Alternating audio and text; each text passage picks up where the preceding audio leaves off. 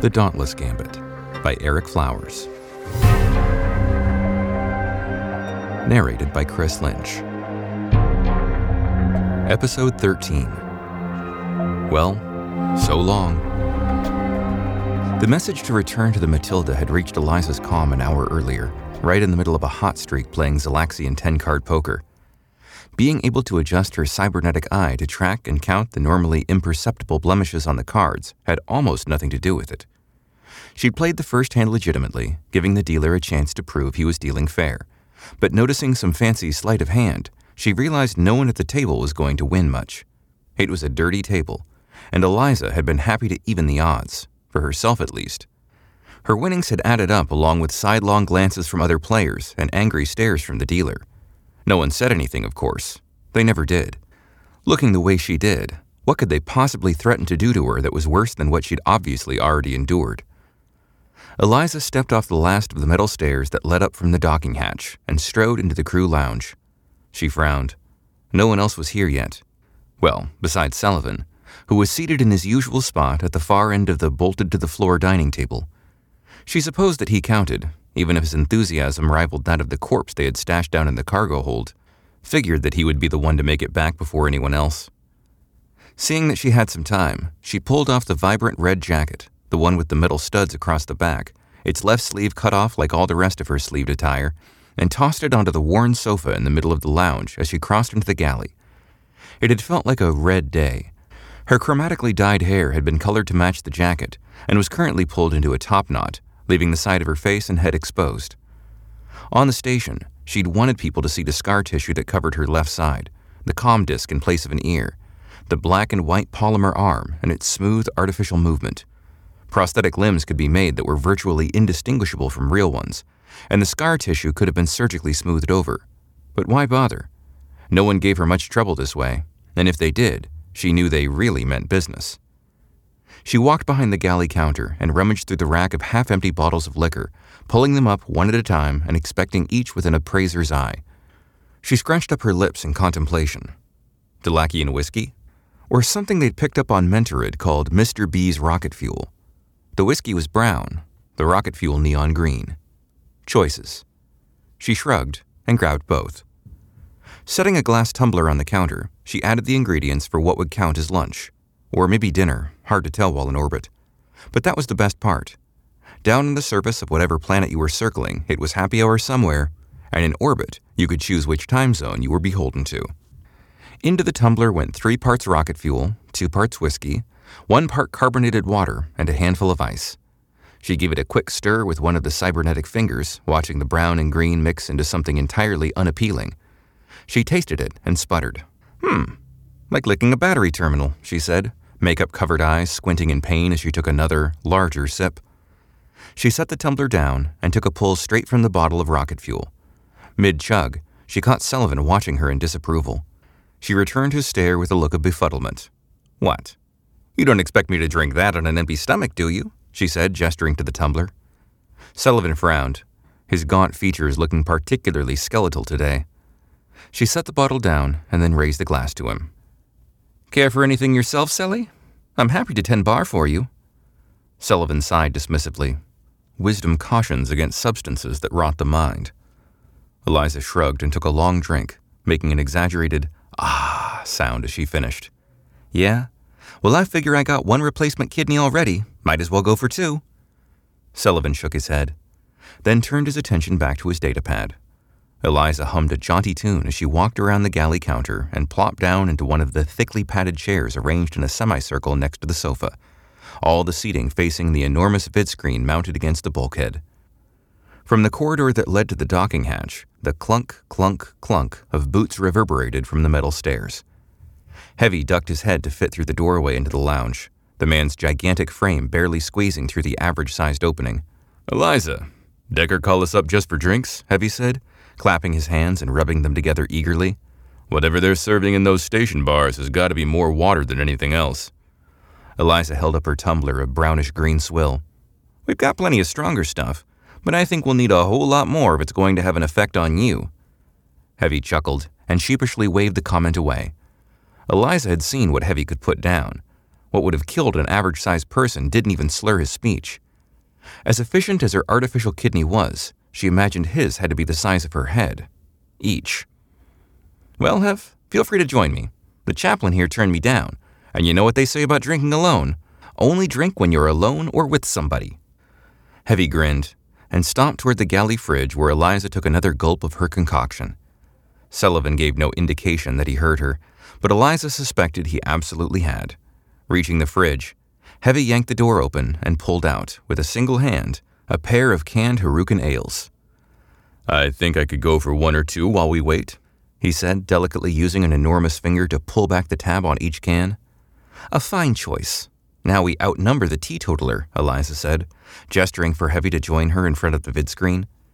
She heard a sigh from the dining table, so Sullivan was paying attention. Heavy maneuvered his way around the galley and dropped onto the sofa, his enormous frame taking up a little more than 2 of the 3 cushioned spaces. The crew lounge was scattered with remnants of full-time ship living, dirty dishes, discarded foil wrappers from packaged meals, games both analog and digital, someone's studded red jacket, a couple of stray bolt pistols that didn't look entirely discharged, and more industrial-strength tape holding furniture together than Eliza last remembered.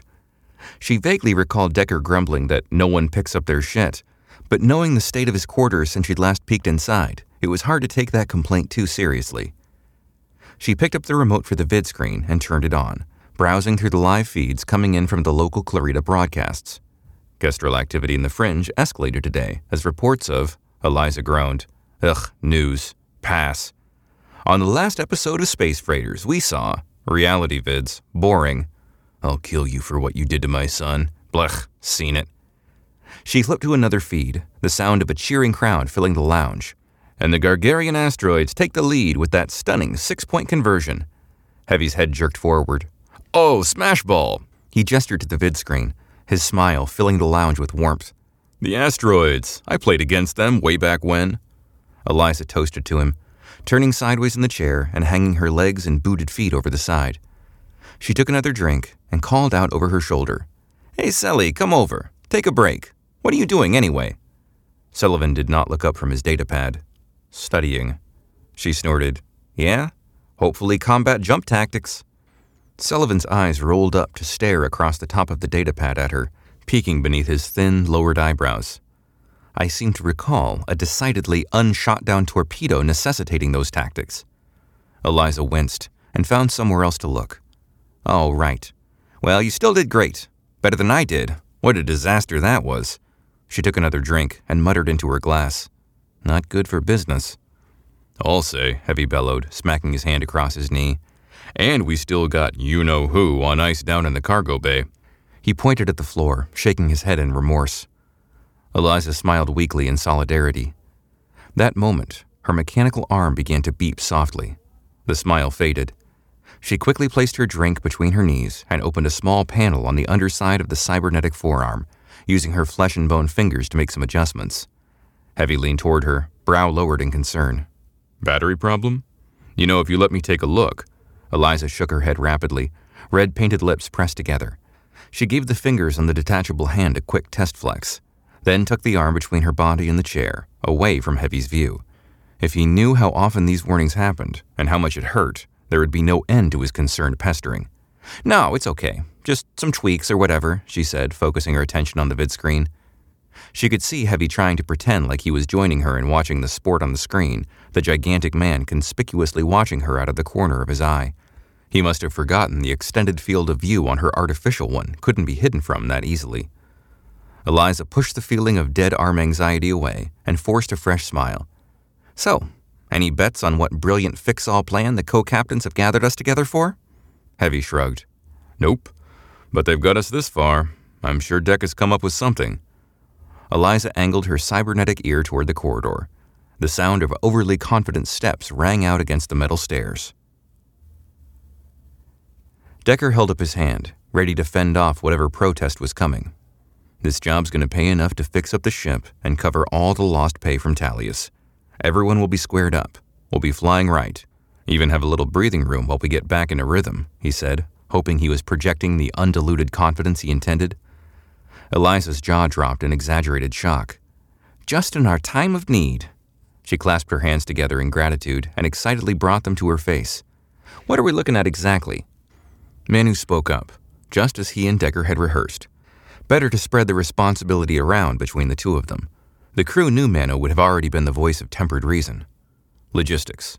We pick up the client, don't ask any questions, give them some tactical support from a distance, and then head to the nearest chop shop and get Matilda fixed up.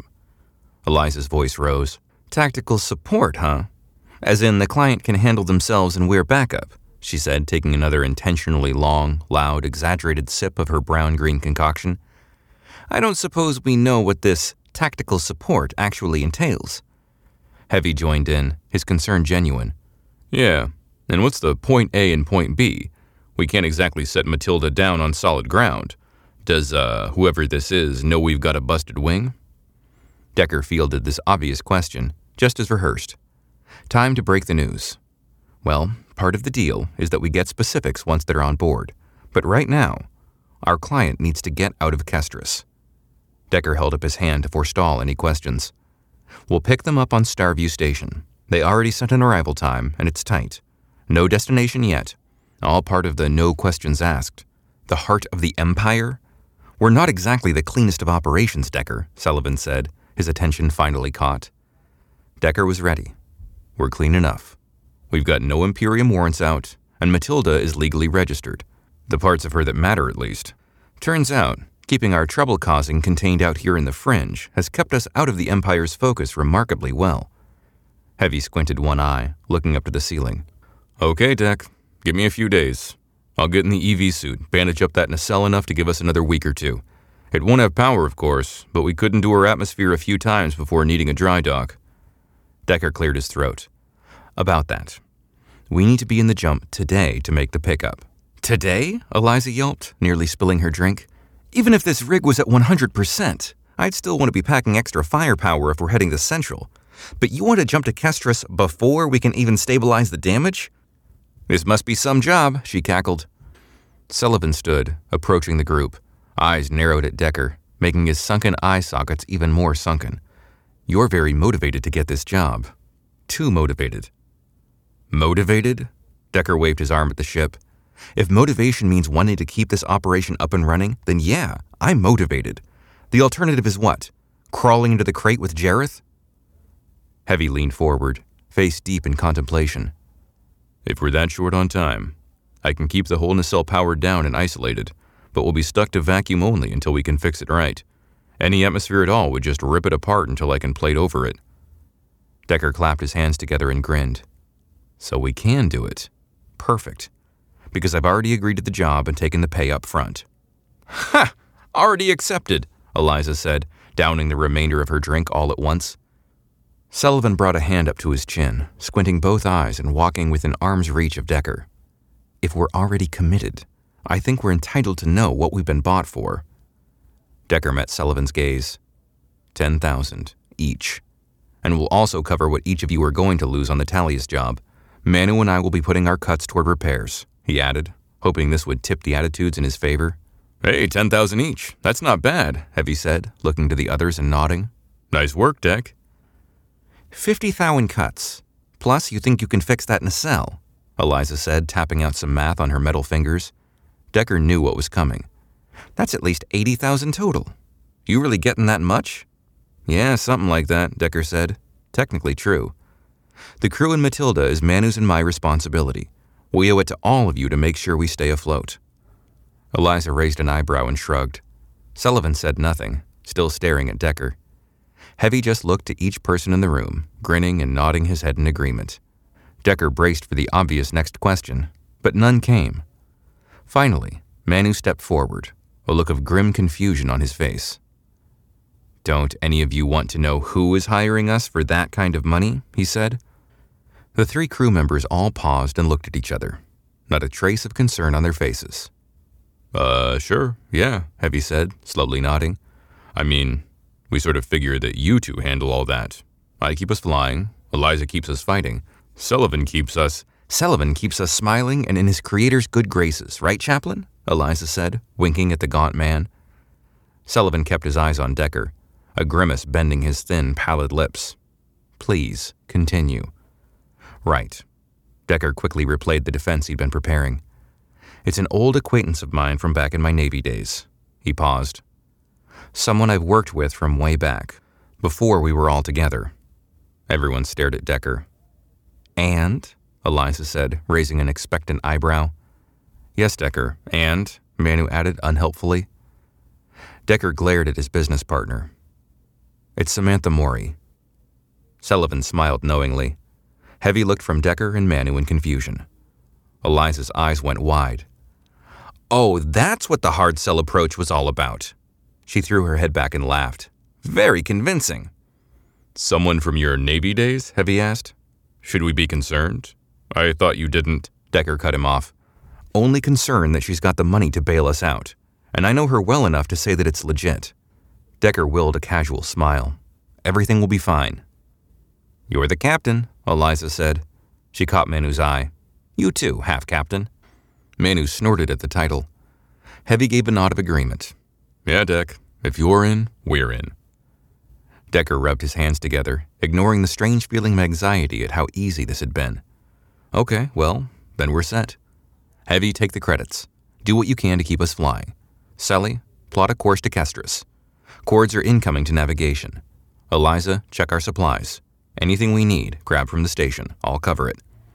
He turned and gave Manu a pat on the arm. Me and the half-captain here have a burial at sea to conduct. Decker's neck muscles tensed at the chilled air in the cargo hold as he and Manu lifted the freeze crate that held Jareth's body. There was nothing wrong with the Matilda's environmental control system. The rest of the ship was comfortably heated, and the crew quarters each had independent climate controls. The cavernous cargo bay, however, was unheated.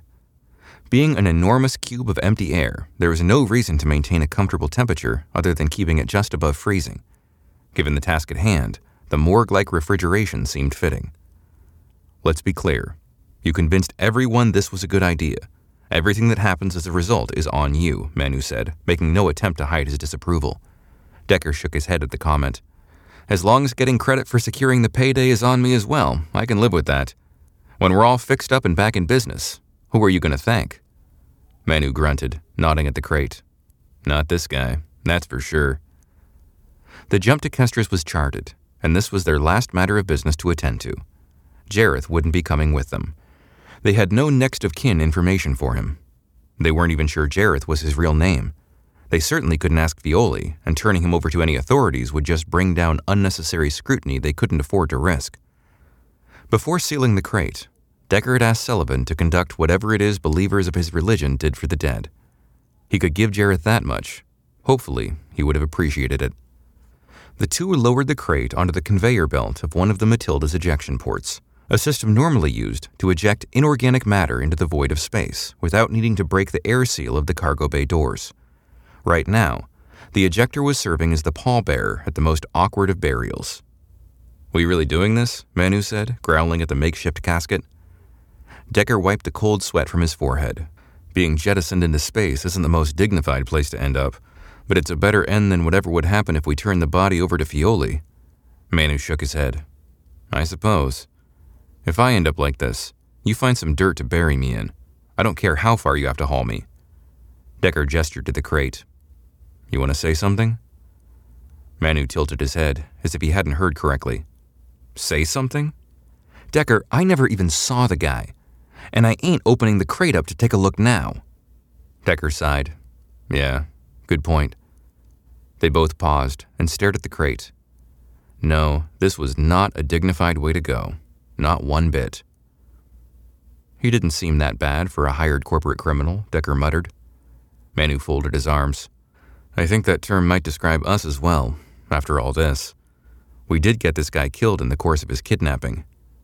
Decker shook a finger in protest. No, IO Corp killed Jareth. We just had incidental damage during transport. Violi should have taken out a life insurance plan on him first. Wouldn't surprise me if he did. A chuckle escaped Decker's mouth, one he quickly gulped back down. Right. He cleared his throat. Well, Mr. Jareth, currently from, well, not currently, but recently, somewhere in the fringe.